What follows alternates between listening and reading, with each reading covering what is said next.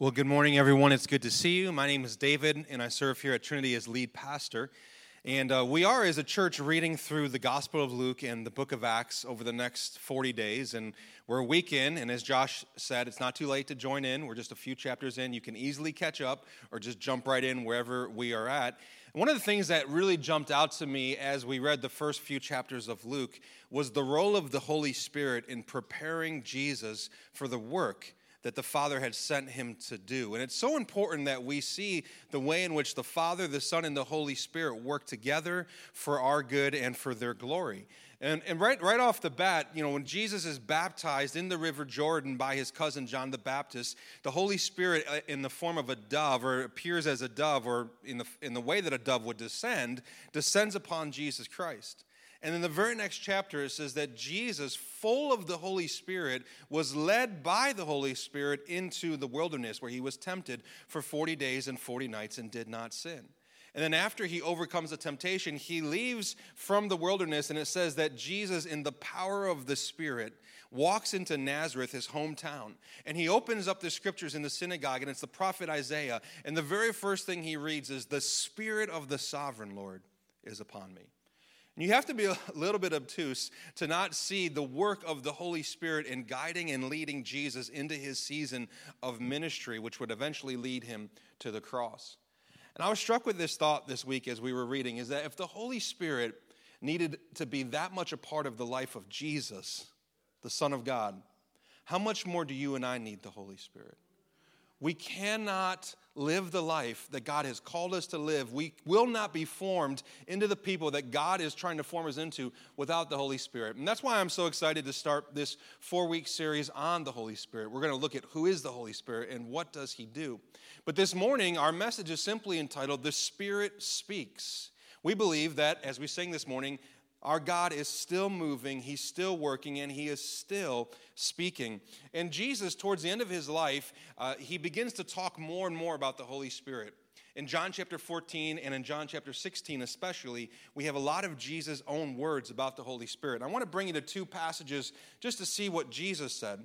John chapter 14, Jesus says, "But the Helper, the Holy Spirit, whom the Father will send in my name, he will teach you all things and bring to your remembrance all that I have said to you." The Holy Spirit will teach us all things. And implicit or implied there is that the Holy Spirit speaks.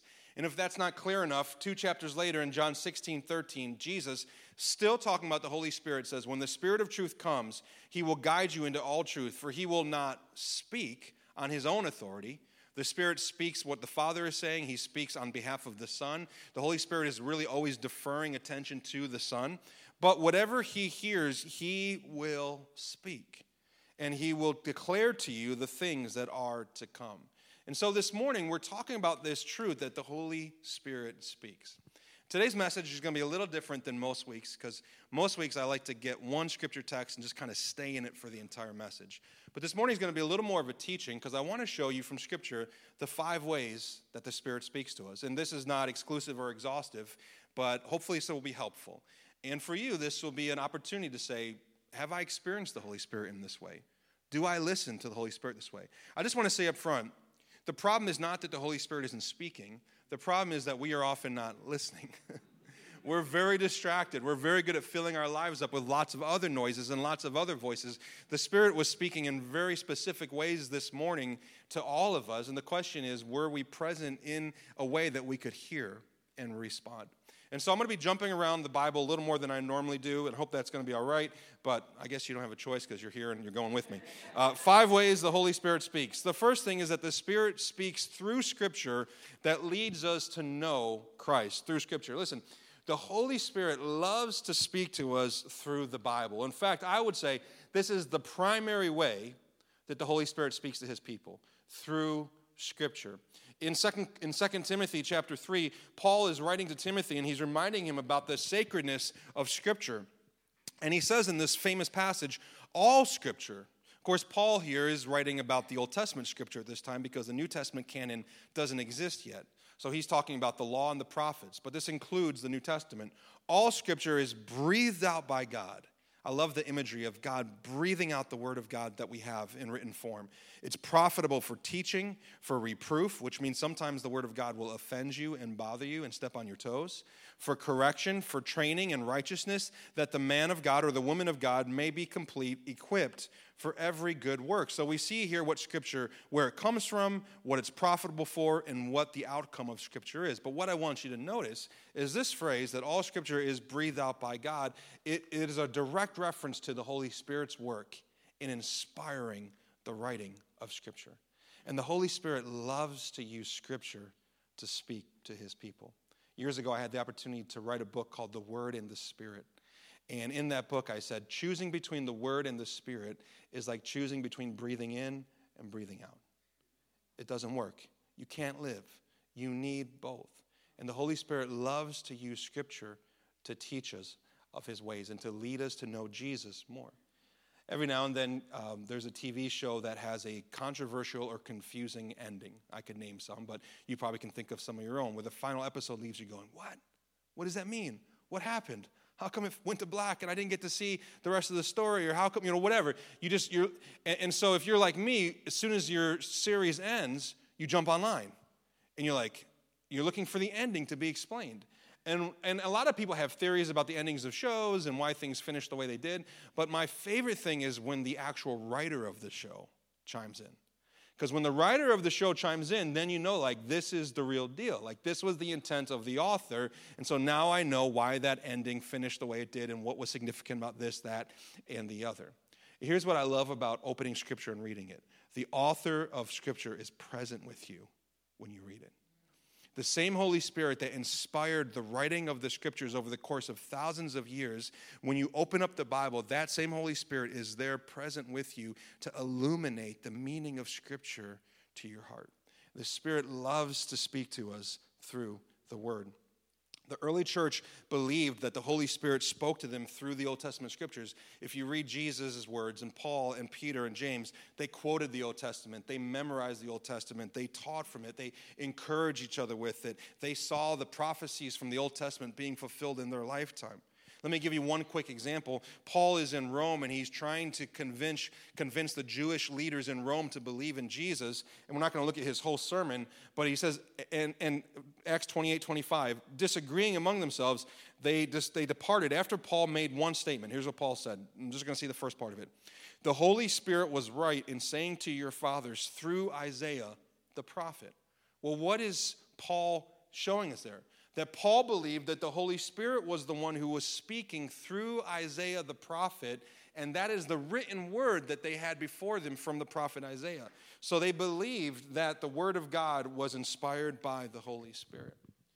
Listen, Christians who claim to love the Holy Spirit should love the word of God.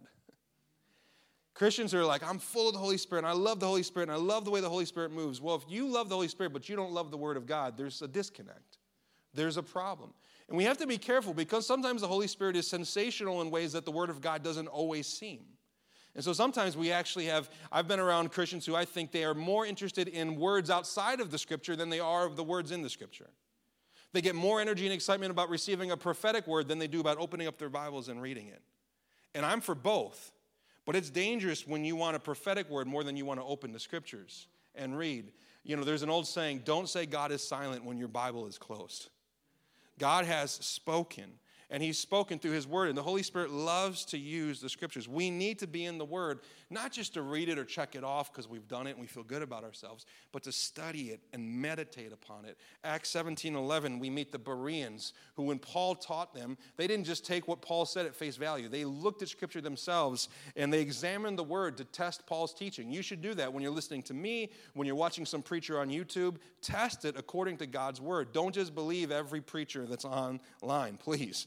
1 Timothy 4:16, pay close attention to your life and to your doctrine, Paul said to the young pastor Timothy. And then he said to him in the next letter he wrote, study to show yourself approved.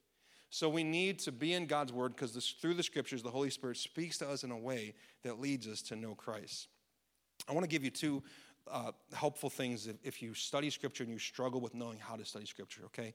Here are 2 study questions that are so important you need to ask every time you read Scripture, and this helps me. This is when I go to Scripture to prepare for a sermon, I start with these 2 questions.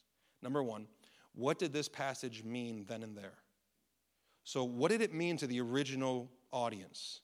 What truth did it communicate? And then only after you have a sense of the answer to that question should you move to the second question, which is this. What does this mean here and now? And some of the errors that we might make in interpreting Scripture is by jumping to the second question too fast. What does this mean here and now? And we forget, no, this had an original audience and an original purpose and an original meaning. We need to answer that question, and if you have a good study Bible, that will help you. And then we can answer the question, what does it mean here and now? And then once we feel like we have that truth, here's 2 more application questions to ask ourselves. And again, the order matters. Number 1, what does this passage reveal about the person and work of God the Father, God the Son, or God the Holy Spirit? Always, it's the best question to start with. What does this passage reveal about who God is? Then and only then go to the second question, which is this. What does this passage reveal about me? So a lot of times we want to skip the first question. We just want to go and get something for ourselves. But again, that's going to lead to error in interpretation and application. We start with, what does this reveal to us about the nature and character and work of God? And then once we see who God is, we can see who we are. So, and here's the great news. When you ask those questions, you know who is there to help you? The Holy Spirit helping you. All right, so through Scripture that leads us to know Christ. The second way that the Holy Spirit speaks to us is through promptings that lead us to live like Christ. I wish the Bible had something to say about every day of my life, every moment, every decision. Wouldn't it be nice if you just flipped to February, what is today, the 27th or whatever today is? Wouldn't it be nice to just flip to February 27th in the Bible and be like, all right, David, you should do this and do that and wear that to church and eat that for lunch and watch this game and don't watch this game because they're going to lose and you're going to get angry, right? Wouldn't it be so nice if the Scriptures worked that way? But of course, they don't work that way. They speak in very general, important ways to our lives, but they don't lead us and guide us through every decision. So how can the Holy Spirit help us in those moments? And this is what I call promptings. And you've probably experienced this, where it's like maybe the best way to describe it, it's like an inside nudge. You get just like a nudge in your heart to go speak to that person. Don't do that. Go this direction. And the Holy Spirit likes to lead us and prompt us. And sometimes it's not always as overtly obvious as Scripture or a prophetic word or somebody saying this is what you should do and this is what you should not do. Many of the decisions that we make are not right or wrong. They're more decisions of wisdom and decisions of preference. And so what do we do in those moments? Holy Spirit, prompt me, lead me. And there's actually an interesting example of this. In Acts 15, the early church is making a really important decision, actually, about what sort of regulations they're going to lay on the shoulders of the Gentile believers. So the Jewish leaders are discussing, what are we going to require of the Gentiles to be a part of our new family, this kingdom that God is building? And they have a long conversation about it. But then this verse, Acts 15:28, has always jumped out at me. It says, for it has seemed good to the Holy Spirit and to us to lay on you no greater burden than these requirements. And then they go on to explain some of the things that would be expected of the Gentiles. But what I find so interesting about this verse is this phrase, it seemed good. It's not like really the strongest language, is it? It's kind of soft. It's like, what do you mean it seemed good? This is a really big decision. Like literally, the rest of Gentile believers from that time forward is going to rest upon this decision. And yet, while there wasn't a scripture in the Old Testament that spoke directly to the decision that they were making, by their overall understanding of God's heart for the nations, even expressed in the Old Testament through the Jewish people, they knew God's always wanted the nations to be a part of this. We just didn't see it the way that we see it now. So they knew God's word, and then they prayed and they waited. And while they didn't get a direct word from the Lord, with all those guys gathered, Peter, James, Paul, John, if they couldn't get a direct word of the Lord, that means sometimes you and I will not get a direct word from the Lord. And so what did they say? They said, seems good. It seems good. It seems good to the Holy Spirit, and it seems good to us. And I think this was a prompting. They're saying that we have this sense, a combination of knowing Scripture, a combination of leaning into each other, a combination sometimes of just common sense. They said, it seems good. And there's going to be times in our lives where you're not going to know for sure, but it's going to seem good to you. And that's going to be the Holy Spirit prompting you. Sometimes we know, but sometimes we don't. And so we pray and we get the wisdom of others and we wait for the prompting of the Holy Spirit. So Here, I wrote down some things that I think we could be praying for ourselves when it comes to being prompted by the Holy Spirit. I just want to read these to you. Holy Spirit, prompt me to see the opportunities you are providing for me. Holy Spirit, prompt me when I am about to sin against you. Holy Spirit, prompt me to acts of kindness, to give when I don't want to. Holy Spirit, prompt me when to speak and prompt me when not to speak. Holy Spirit, prompt me to slow down and listen at times. Holy Spirit, prompt me to speed up and act at times. Holy Spirit, prompt me in my interactions with my family, my friends, my neighbors, my coworkers. Holy Spirit, prompt me when I'm in public to see the open doors that you are giving me for ministry. These are things that we can pray as we go throughout our day. Holy Spirit, I don't want to miss the way in which you're speaking to me through promptings. Now, two very important things about the Holy Spirit's promptings. You can't miss this. Number one, his promptings must line up with Scripture. Holy Spirit's not going to prompt you into sin, all right? So if you're like, I think the Holy Spirit told me to rob that bank and give 10% to the church, I'm telling you, it's not. We'll take the 10%, but I'm telling you, it's not the Holy Spirit. It's not the Holy Spirit. And so that's a prompting. So you don't have to wonder, is the Holy Spirit prompting me to sin? No. So number one, the promptings have to be in line with the Scripture. That's why the order even in which we're talking about this morning matters. He speaks through Scripture. He speaks through promptings. Promptings are subjective, or not subjective. They are below Scripture. The second thing is that the promptings of the Holy Spirit will always lead you to live more like Jesus.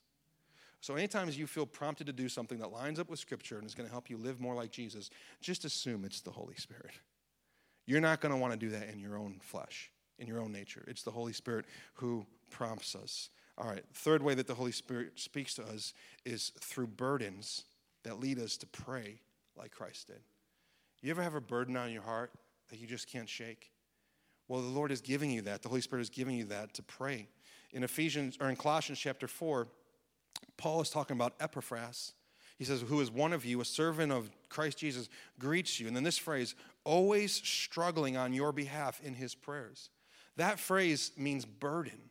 He has a burden in his heart for the people in Colossae that you may stand mature and fully assured in all the will of God. Here we see this burden that God wants to give to us, the Holy Spirit wants to give to us, not so that we will worry, not so that we will grow anxious, not so that we will gossip, not so that we will talk to other people about it, but so that we will pray. The Holy Spirit speaks to us through burdens so that we will pray. Here's some different ways that the Holy Spirit, I think, gives us burdens. Sometimes it's just something that we see, something we read, something on the news. If you've been watching the news for the last few days, you should have a burden to pray for the country of Ukraine. You should be praying for those people for safety and for protection, that God in natural and supernatural ways would watch over the innocent, that God, and when we have that burden to pray, often if I have a burden to pray for a situation like Ukraine, I'm looking into Scripture and saying, what's a good prayer in Scripture that I can pray? And there is a proverb that I read this week in my devotional time. I'm not going to get it perfectly right, but it says that the hearts of kings is like a stream in the hands of God. That God controls even the hearts of leaders. And I began to pray even for Putin, that God would control his heart, that God would direct his heart. This man who's made this wicked decision, but that God who is greater than the kings, who changed the hearts of Nebuchadnezzar and other kings throughout history, would change even this man's heart, or at least sow enough confusion into his mind so that he would make a decision that would be for the good of the people of Ukraine. And so there are situations in which we need to pray for protection and for boldness and for strength. And so when we see these things as Christians, when we see nations at war, when we see issues of injustice in our society and our world, the Holy Spirit wants to give you a burden that you can't shake so that you will partner with him in praying the very prayers that Jesus, our great intercessor, is praying right now for the people of Ukraine. And so he speaks to us sometimes through the news and things that we see. Sometimes a burden is something that randomly comes to mind and you haven't thought about that person or that thing for years. There's no natural reason why you should have thought of it, and it comes to mind. That might be the Holy Spirit directing you to pray for that situation. Sometimes the Spirit might speak through a dream or through a vision. Sometimes people in the church have dreams and they send me their dreams, and I'm not a dream interpreter, but I'll say, let's pray about it, and let's pray and see if the Lord is saying something. Sometimes I was talking with a person in our church recently on the phone, and he was telling me that he wakes up in the middle of the night sometimes with the name of a person on his heart. And I said, that could be the Holy Spirit giving you a burden. Pray until you fall back asleep. Just pray for that person. And I've heard many stories of people who are woken up in the middle of the night to pray for someone, only to find out later that at that exact time there was something going on in their life. So the Holy Spirit does this because he loves to direct us in prayer. And then sometimes I think the Holy Spirit gives us a burden by giving us a sort of an unusual level of attention or focus on something or someone that isn't really normal. And I remember in 2003, I was in the country of Cuba. We were there doing work in some local churches, and we had an evening service. And this is probably the only time this has happened to me in the entirety of my life following Jesus. The service was about to begin, and a Cuban man walked into the service, and I happened to see him, and for some reason, I could not stop watching him. And I didn't have any weird feeling. I wasn't concerned about him. It was just like the Lord had drawn my heart to this man, and I could not look away. There's like the Holy Spirit was not going to release me from what he was asking me to do. And I realized that the Holy Spirit was asking me to share a word with this man. And so I went up during the service and asked the pastor, I feel like I have something to share with somebody in this church. I don't do this a lot. I don't know if I've ever done it before. And I said, I just feel like and of course, it needed to be translated into Spanish. And so I shared what I felt like the Lord had spoken to me for this man who I knew nothing about. I'd never met. And later on, the pastor was able to tell me it was such an accurate, confirming, necessary word, an encouraging word for this man, something along the lines of like, it's time to get into the game. It's time to get off the sidelines, get in the game. God has a work for you to do. But I had this burden in my heart that I couldn't explain or shake. And maybe the Lord will speak to you in that way. But whatever it is, the Holy Spirit wants to give us burdens so that we can pray like Jesus did. All right, the fourth way that the Holy Spirit speaks to us is by what we're doing this morning, gathering together. What the men did yesterday morning at Chick-fil-A, a ton of guys getting together and just having breakfast. Through community that leads us to embody Christ. I want you to see this passage in 1 Corinthians 3. Paul here is writing to the church in Corinth, who is about as dysfunctional of a church as you're ever going to imagine. And in verse 16 it says, "Do you not know that you are God's temple, and that God's Spirit dwells in you?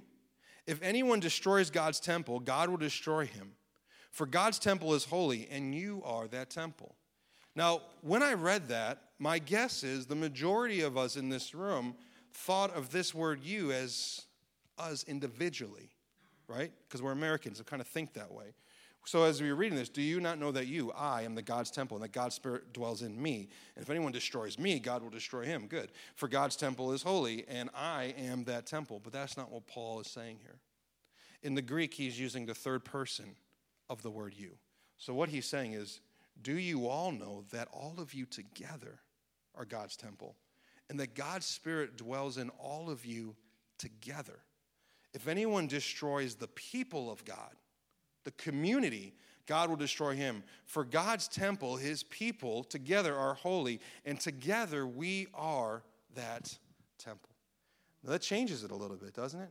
You begin to look at this a little bit differently, because Paul is teaching us here that there's something sacred and special about being the people of God that God is violently for and violently against those who are against it.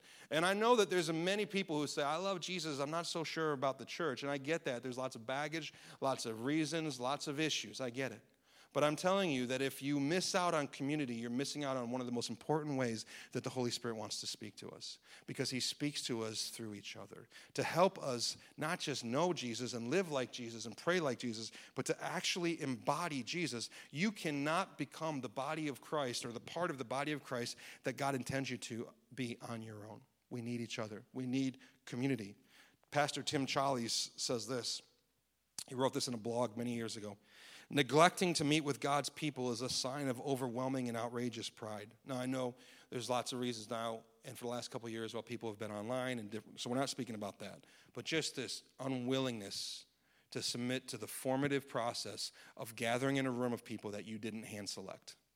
It cost us something, right? So neglecting to meet with God's people is a sign of overwhelming and outrageous pride. You have somehow determined either that the gifts God has given others are of no real consequence to you. In other words, there's nothing in this room that anyone else has that I need. Or you have determined that you are so gifted that you can happily survive without. Or that the body doesn't need your gift. The reality, of course, is that God has made Christians to thrive and survive only in community. And then he summarizes it with this sentence: lone Christians are dead Christians. Isolated Christians are dead Christians. That's why at Trinity, we believe, you heard Leanne say this morning, our C3 journey, that there's a place for everyone here to come and see Jesus, number one.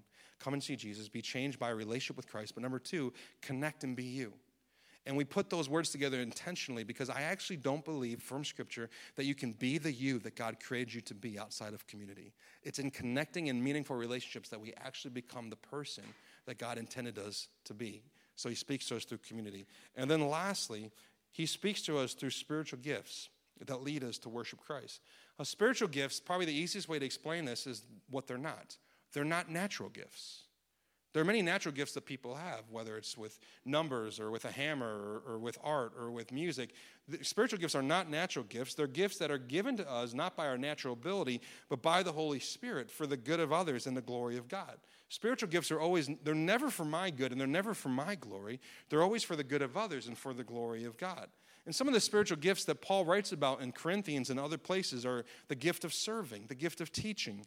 Encouraging other people is a spiritual gift. The gift of generosity, the gift of leadership, mercy, faith, healing, miracles. We sang about that this morning. Prophecy, tongues, words of wisdom, words of knowledge, having faith. Paul gives us these lists in the Scriptures, but they're not, again, exhaustive or exclusive. Anything that the Spirit gives you to help encourage others, it's a spiritual gift. Some of you have the spiritual gift of listening. Some of you have the spiritual gift of kindness. Some of you have the spiritual gift of baking. God bless you. God bless you. Continue to use that gift as often as you can. I'm serious though. Some of you have spiritual gifts that are used for the glory of God and the good of others that can strengthen the body. And Paul, writing about spiritual gifts, I'm going to have the band come up and join me. We're going to finish. He says, now concerning spiritual gifts, brothers, I do not want you to be uninformed. You know that when you were pagans, you were led away to mute idols. However, you were led. Therefore, I want you to understand that no one speaking in the Spirit of God ever says Jesus is accursed, and no one can say Jesus is Lord except in the Holy Spirit. Now, there are varieties of gifts, but the same Spirit. And there are varieties of service, but the same Lord. And there are varieties of activities, but it is the same God who empowers them all and everyone. To each is given the manifestation of the Spirit for the common good. And what I want us to see from this passage is that there are different gifts, but it's all from the same God and for the same purpose, to strengthen one another and to encourage each other. And so what does that look like when we gather on Sundays? Well, we believe that the Spirit is always speaking. So as you're listening to the Spirit, the question is not, are you speaking Spirit, but what are you saying? And are you saying it to me for me, or are you saying it to me for we? Is it something that we all need to hear? And another question you could ask is this: are you saying it to me for all of us, and is it for right now? And if you're ever not sure, and maybe you might even come before and after service and sense that the Spirit is saying something to you. Well, usually I'm sitting on this front row up here during the singing time, or there will be a leader there or a pastor there. If you ever feel like the Spirit is giving you something that is for all of us to hear, you can always just come up and say, I feel like the Holy Spirit is saying something. Give me just a snapshot of what you believe the Spirit is saying. And then what I prefer to do is to introduce you. I'll come up and I'll say, someone believes that they've received something, a spiritual gift from the Lord to strengthen us in service. I want you to hear what they have to say, and then hand them the mic. Now, the reasons that we do that is because, one, I think it helps everybody understand what's happening and what's about to happen. Two, we have an online audience that needs to hear it, and so by giving them the mic, the online audience can hear it. And then there's other purposes and reasons behind. But this is the way in which we most regularly are practicing and exercising the gifts. All of the gifts are necessary through all of the people. And so you may be a person who says, well, I never feel like God gives me anything to say in the service. That's okay, because your spiritual gift may be the gift of encouragement, and you just giving someone a hug or a smile in the lobby and asking them how they're doing, that might be your spiritual gift. Your spiritual gift might be leadership, and you're exercising it in your workplace. Spiritual gifts, the word spiritual, sometimes we think, well, it must happen in the church. And spiritual gifts should happen in every area of life. God wants to give you words of wisdom and words of knowledge and discernment and faith and leadership and mercy and a giving heart in your workplace and in your neighborhood, so that you can exercise spiritual gifts, not just when we gather, but even when we scatter. Now, I want to finish by sharing with you one way in which the Holy Spirit has been speaking to me recently through all 5 of these ways: Scripture, promptings, burdens, community, and then spiritual gifts. You know, the Lord in the Scriptures, there's so much said about marriage. God is the designer. He's the definer. Marriage was not a human idea. Marriage was a God idea. And throughout the New Testament, Paul and Peter, they teach so much about marriage and the importance of having healthy, Jesus-centered marriages. So Scripture speaks about marriage. But I've had a prompting for the last couple of years in my heart that we need to, as a church, lean into this more. We need to strengthen our marriages for those who are preparing for marriage, for those who are married, for those who hope to be married. We need to strengthen marriages, because if the enemy attacks our marriages, he tears apart our homes, he tears apart our lives, he tears apart the church. And then I've had this burden to begin to pray for couples, that God would protect their homes, that they would love one another, that they would embrace the truth of God's Scripture. And then in community for the last few years, talking with people about their struggles, their ups and their downs through their own marriages, it became so evident to me. So 4 ways the Spirit has been speaking to me for 2 years about marriages and how we need to be more intentional about strengthening them.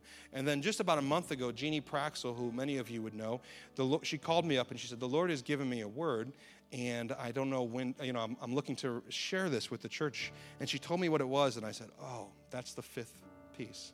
The Spirit is speaking. So actually, before we sing, I want to ask Jeannie. She's right there. She has the microphone. She's going to share what the Lord has been speaking to her. And this was a final sort of confirmation for me about something that we're doing in our church this year for marriages. Jeannie, would you please share what the Lord has shared with you?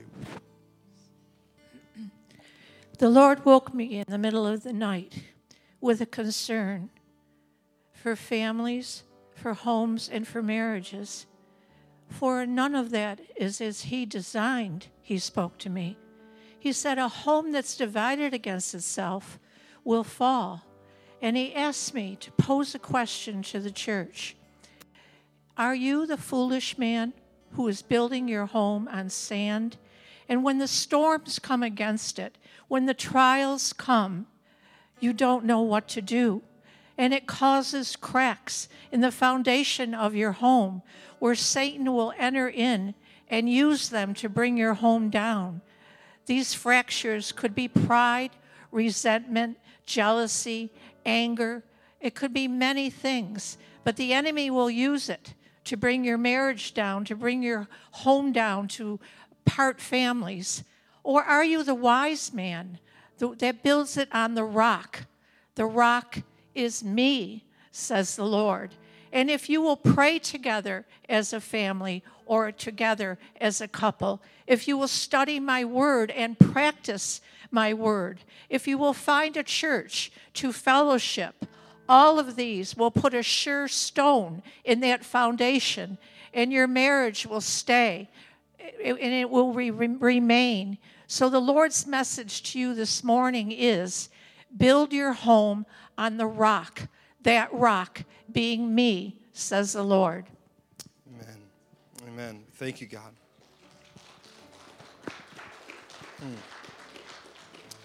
So when she shared that with me, and that's the first time I've heard the full word, but when she shared it with me, it just became this confirmation of things that the Holy Spirit was already speaking to me.